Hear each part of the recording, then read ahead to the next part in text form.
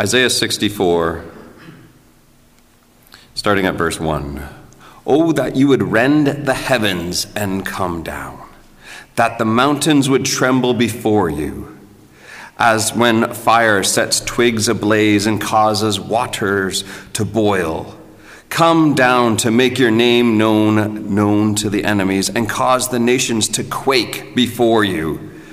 For when you did awesome things that we did not expect, you came down and the mountains trembled before you. Since ancient times no one has heard, no ear has perceived, no eye has seen any God besides you who acts on behalf of those who wait for him. You come to the help of those who gladly do right, who remember your ways. But when we continued to sin against them, you were angry. How then can we be saved? All of us have become like one who is unclean, and all our righteous acts are like filthy rags. We all shrivel up like a leaf, and like the wind our sins sweep us away. No one calls on your name or strives to lay hold of you, for you have hidden your face from us and made us waste away because of our sins. Yet, O Lord, you are our Father. We are the clay, you are the potter. We are the work of your hands. Do not be angry beyond measure, O Lord. Do not remember our sins forever. O look upon us, we pray, for we are all your people.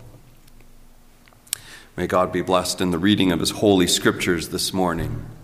Over the next 4 weeks and into Christmas Day, we're going to be reading from Isaiah. Isaiah is the prophet from a time a few hundred years before Jesus. And the main thing that Isaiah deals with over his long prophecy is this idea of expectation, this idea of anticipation of what's going to come. And it's built around the events of Israel, ancient Israel. So what has happened in ancient Israel is this, that there's going to be in the middle of our story the exile happening. So the beginning of Isaiah is an anticipation of the exile. What is leading to the exile? And you can read that in the first few chapters of Isaiah. What's going to lead to the exile is the people of God are not acting as the people of God. In fact, the people of God are acting very much like the people all around them except the people of God. They're acting like empires. They're acting with power. They're acting to crush their own people. Jesus, or God says, I looked for justice and righteousness, and all I found was brutality and bloodshed. I looked for you to be the people of God, and you turned to be people of empire. I gave you gifts. I gave you good things. I gave you land. I gave you Torah. I gave you the priesthood. I gave you temple. And you took advantage of all of those things, and you played power games with one another and crushed one another because of it. So he draws them out of the land. So they're drawn away from all the gifts of God, so that they would think of nothing but God. In the far-off land, that all the gifts of God are removed from him, so that they can think of nothing but God. But in exile, it gets frustrating and painful. And they're saying, we need to end this exile and return home to our land. And the way to return home to the land is the forgiveness of their sin of not being the people of God. So they're asking God, God, please forgive us. God, we know we're not the right people. And God keeps demonstrating again and again what it means. I don't want you to just fast. I don't want you to just do holy celebrations. I don't want you to just do games of being religious. I'm tired of it. I need you to be the people of God. I need you to be the people of love. I need you to be the people of mercy. I need you to be the people of grace. So if I'm going to return you to the land and forgive your sins, I don't want you to go back there and play games again. I want you to be the people of God. Enough with the power games, more about being love. And so that's the whole kind of what the trajectory of where Isaiah goes in his whole book. And from Isaiah, as you know, Jesus kind of gets his calling. He reads the Psalms and hears God's voice, but he reads Isaiah. He studies Isaiah and says, this is not only God acting, this is how I have been called to act. So we see Isaiah anticipates where Jesus is going to be as the true Messiah of Israel, and hence the world's true Lord. That's how it works through the Old Testament, that when Israel acts and is the way she should be as a people, the blessing will go out to all the nations. That's Genesis 12. That's how it works in the Old Testament, that if Israel is the people she should be, then it blesses all the nations. So then we get to this passage, Isaiah 64. Isaiah 64, obviously right near the end of Isaiah's book. And Isaiah's getting near the end of telling everybody what it's all about. And the point in the book is actually post-exilic. In other words, they have returned, but they're still not the way it should be. It's still not the way it should be. And Isaiah, the one who has taught patience, I waited patiently on the Lord. We've heard from Isaiah or from Psalm 40. And the people of God were excited about that idea. We wait patiently for the Lord. We will act. We will listen. We will wait for God to do his thing. Well, by this time, Isaiah's not waiting patiently anymore. He's not waiting patiently anymore. He has got to this place in his life and his understanding of the way God is going to act, and he doesn't use patient words. I don't know if you heard that when we read it the first time, that you would rend the heavens. I love good religious words because they miss the actual word. Rend is rip. Rip. God, would you rip open the heavens? Would you rip the heavens? Would you boil some stuff? Would you quake some stuff? Would you get going? You don't say this if you're waiting patiently, right? I don't know where you have felt this before, but I feel like this quite a lot.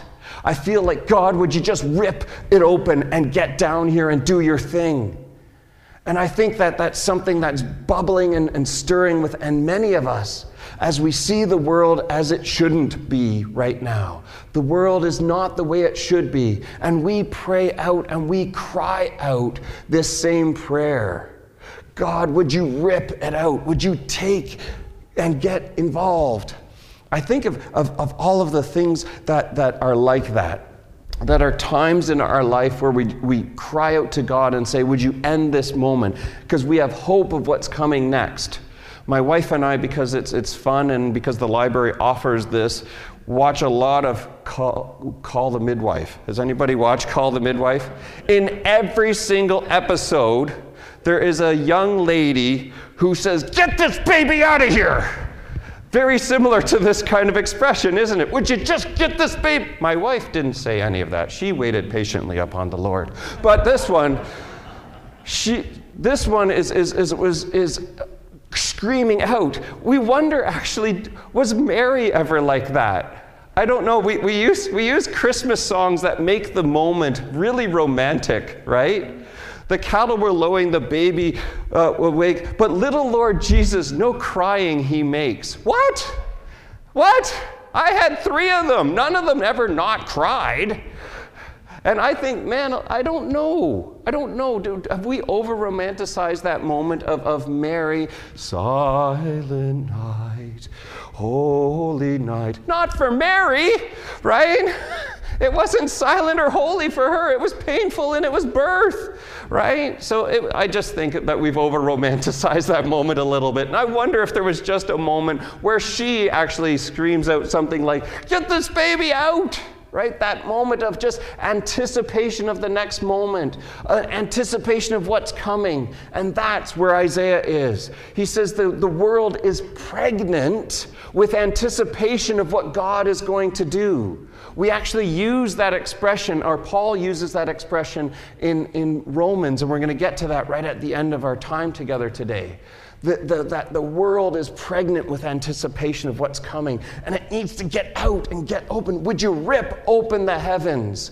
God, would you act now? Would you boil and would you quake? Would you act now? Now, why do I say all that? Because that's the way we're starting today. But there's points to how this works. How does this work? Where there is people who will not cry this out. I don't know if you know this, but some of us feel the pain very deeply, and we have hope in our Jesus, and we have hope in our God, and we say, okay, Lord, you are the one who has acted in the past. That's where Isaiah goes next. You have acted in the past, so I actually ask you to act again in the present. Because you have acted, you will act in the present. That's how God works. That's how Isaiah works. That's how Israel understands their God. If you've acted in the past, you will act again. Some of us don't feel that. Some of us don't feel the pains of the world. Some of us don't feel that we need to even cry out to God. Some of us are too comfortable. Some of us have got to the place where we don't cry out to God. Would you change this thing? Would you rip it apart? Would you quake? Would you boil? Because some of us have got a little too comfortable with the way it is. A lot of us actually benefit from the way it is. And we say, no, I actually kind of wouldn't mind if you just kept going the way it is. It'd be fine. And we don't feel the pain of the brokenness. We don't feel the pain of the injustices. We don't feel the pain of the exhaustion of the way it needs to be or the way it could be, because we're sitting on the sidelines going, it's actually not too bad for me. And the people of God have never been the people who just say, it's about me. The people of God have always been the people who go to those who are broken, the people who are hurting, the people who are in unjust situations, and they take the pain upon themselves and say, this is not just your pain, we're in this together. We're going to be community together, and your pain of injustice is my pain of injustice, and I happen to know a dude who can fix this. Rip open the heavens! That's why we cry to our God, because we have got out of that comfort place. We have prayed to God and said, listen, Lord, I know I'm too comfortable. I know I've got this going for me, but I need to get out of this. I need to hear the cry of the poor. I need to hear the cry of the unjust. And I need to be right there in the midst of it, so that I would ask that you act once again. So there's people on one side who can't cry out because they're too comfortable. Then there's people in the middle in that sweet spot who know the pain of the way it is and say, Lord, would you act? Lord, would you do something? But then there's people over here who don't cry out either. There are a lot of the folks I deal with. I'm part of an organization called Sanctuary, a church that works downtown London. And there's 5 of us on staff, and we got a bunch of volunteers and some amazing supporters, and this whole community of folks that have been seen oppression, who have seen homelessness and have seen poverty affect them daily. The crushing impact of that daily upon their life. And after a while of the daily crushing of the way it is, you begin to believe you deserve it. And you don't have hope that it changes. One of the more interesting things of the way COVID has impacted our community at Sanctuary is that not many of our folks got really upset about it. While the rest of us were shifting dramatically from a life that was, the life of what we would call freedom, and we could move anywhere and go to any coffee shop we wanted to whenever we wanted to. Bonnie and I went to a store the other day, and a security guard met us at the door and said, do you have an appointment? We're like, we're just trying to go to a store. And it's just this odd shift. Would you agree with me? It's this odd shift to this world that we're trying to live in right now, in a COVID world, and trying to figure out what we can do and what we can't do, and who can go where, and all of that type of stuff that we're trying to work out. Well, it hasn't dramatically impacted our folks on the street because it's just one more thing, right? It's just one more in a long line of things. So their life was institutionalized before. We added masks and told them they couldn't sit anywhere and they had to get their meals to go. We added a few more institutionalized rules to their already institutionalized life. And a lot of folks in that situation over here lack hope, so they don't cry out anymore. So what is this passage written for? Well, I believe this passage is written to afflict the comfortable, To challenge the comfortable and say, are you just too comfortable that you don't cry out anymore? Have you cried recently, rip open the heavens? Have you actually cried, rip open the heavens? If you're not, you're probably a little too comfortable.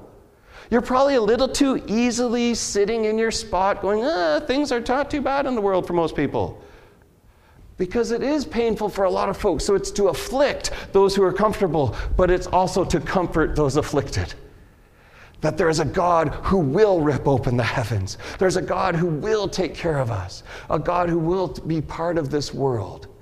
And now the prophet then begins to walk through how he's going to convince his God to do this thing. So the first thing he presents to God is, you've acted in the past. You've acted in the past. Please act again.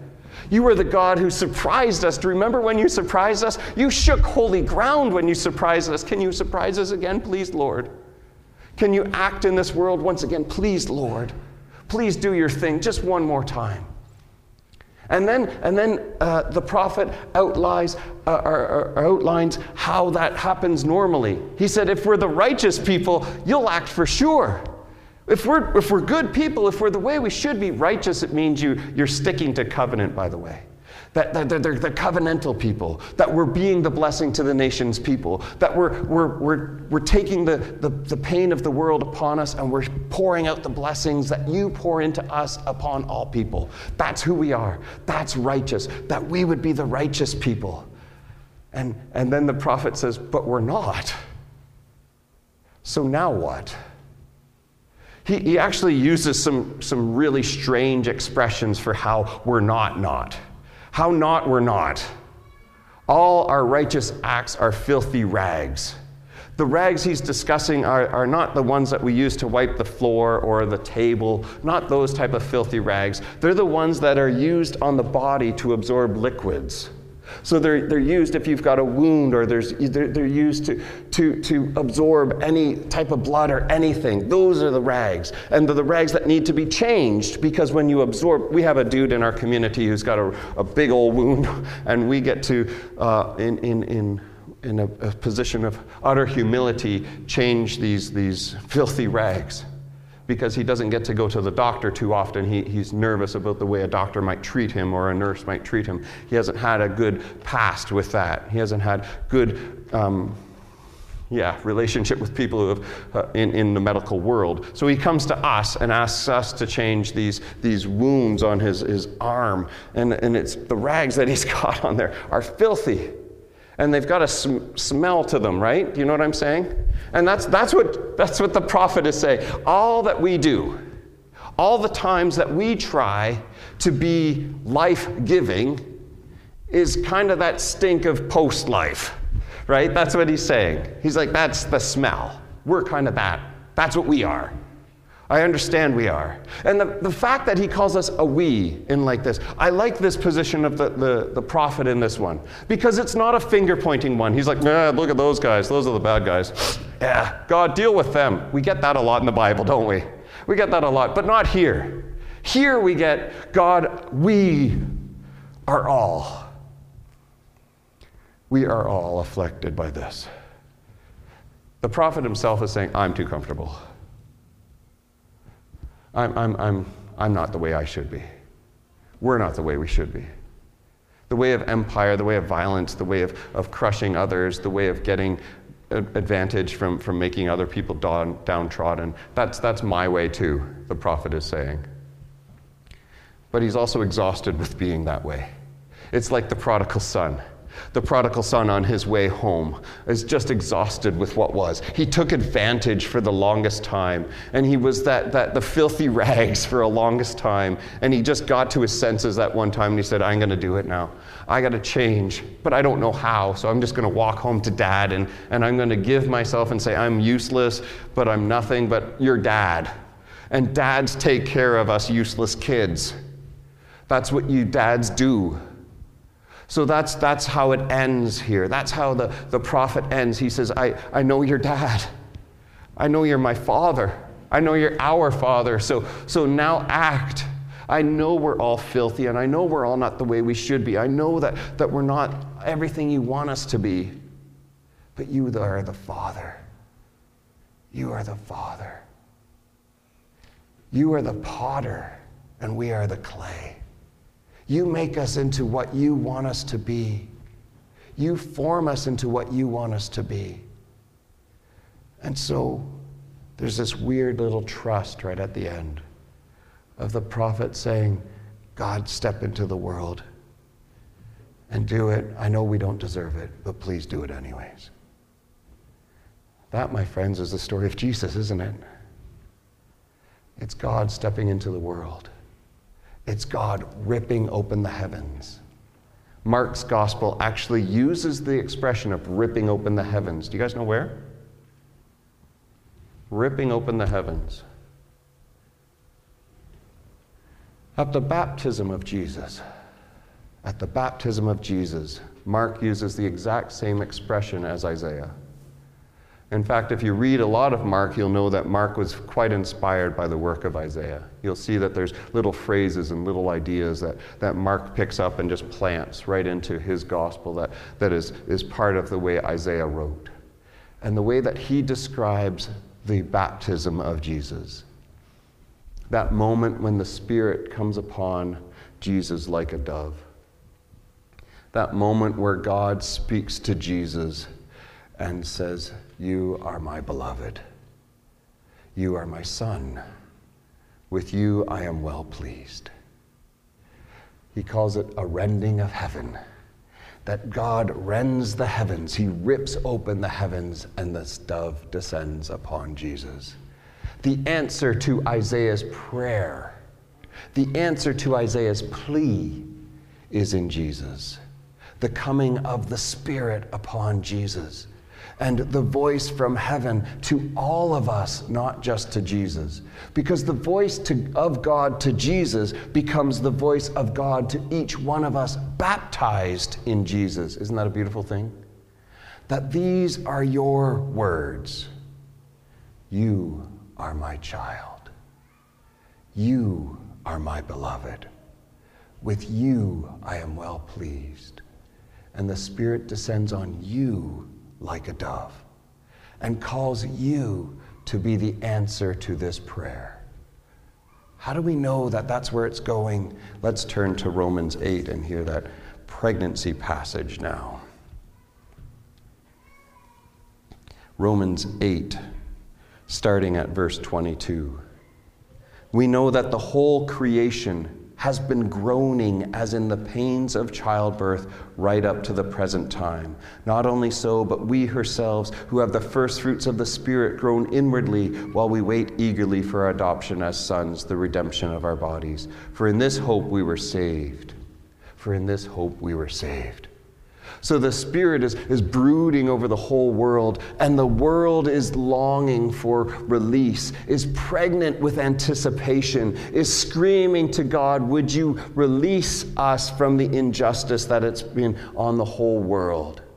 And he's talking here about everything upon the world, not just the physical aspect of the world, but the people of the world. Everything that's gone wrong in the world is crying out to God, groaning out to God. And what does it say next? That we who have been baptized in that same Spirit groan as well. Where the world hurts, we hurt. That, my friends, is the call of the church. Where the world hurts, we hurt. This is a passage in Isaiah that not only anticipates Jesus, but it anticipates the call of the church. To be the people we were always called to be. That their places of injustice, the places of brokenness, are the places where we go. And we cry out to our God, and we give hope to the afflicted. Amen? Amen. Let me pray. Father, we thank you so much for a passage like this. Very shocking and very deliberate in its detail.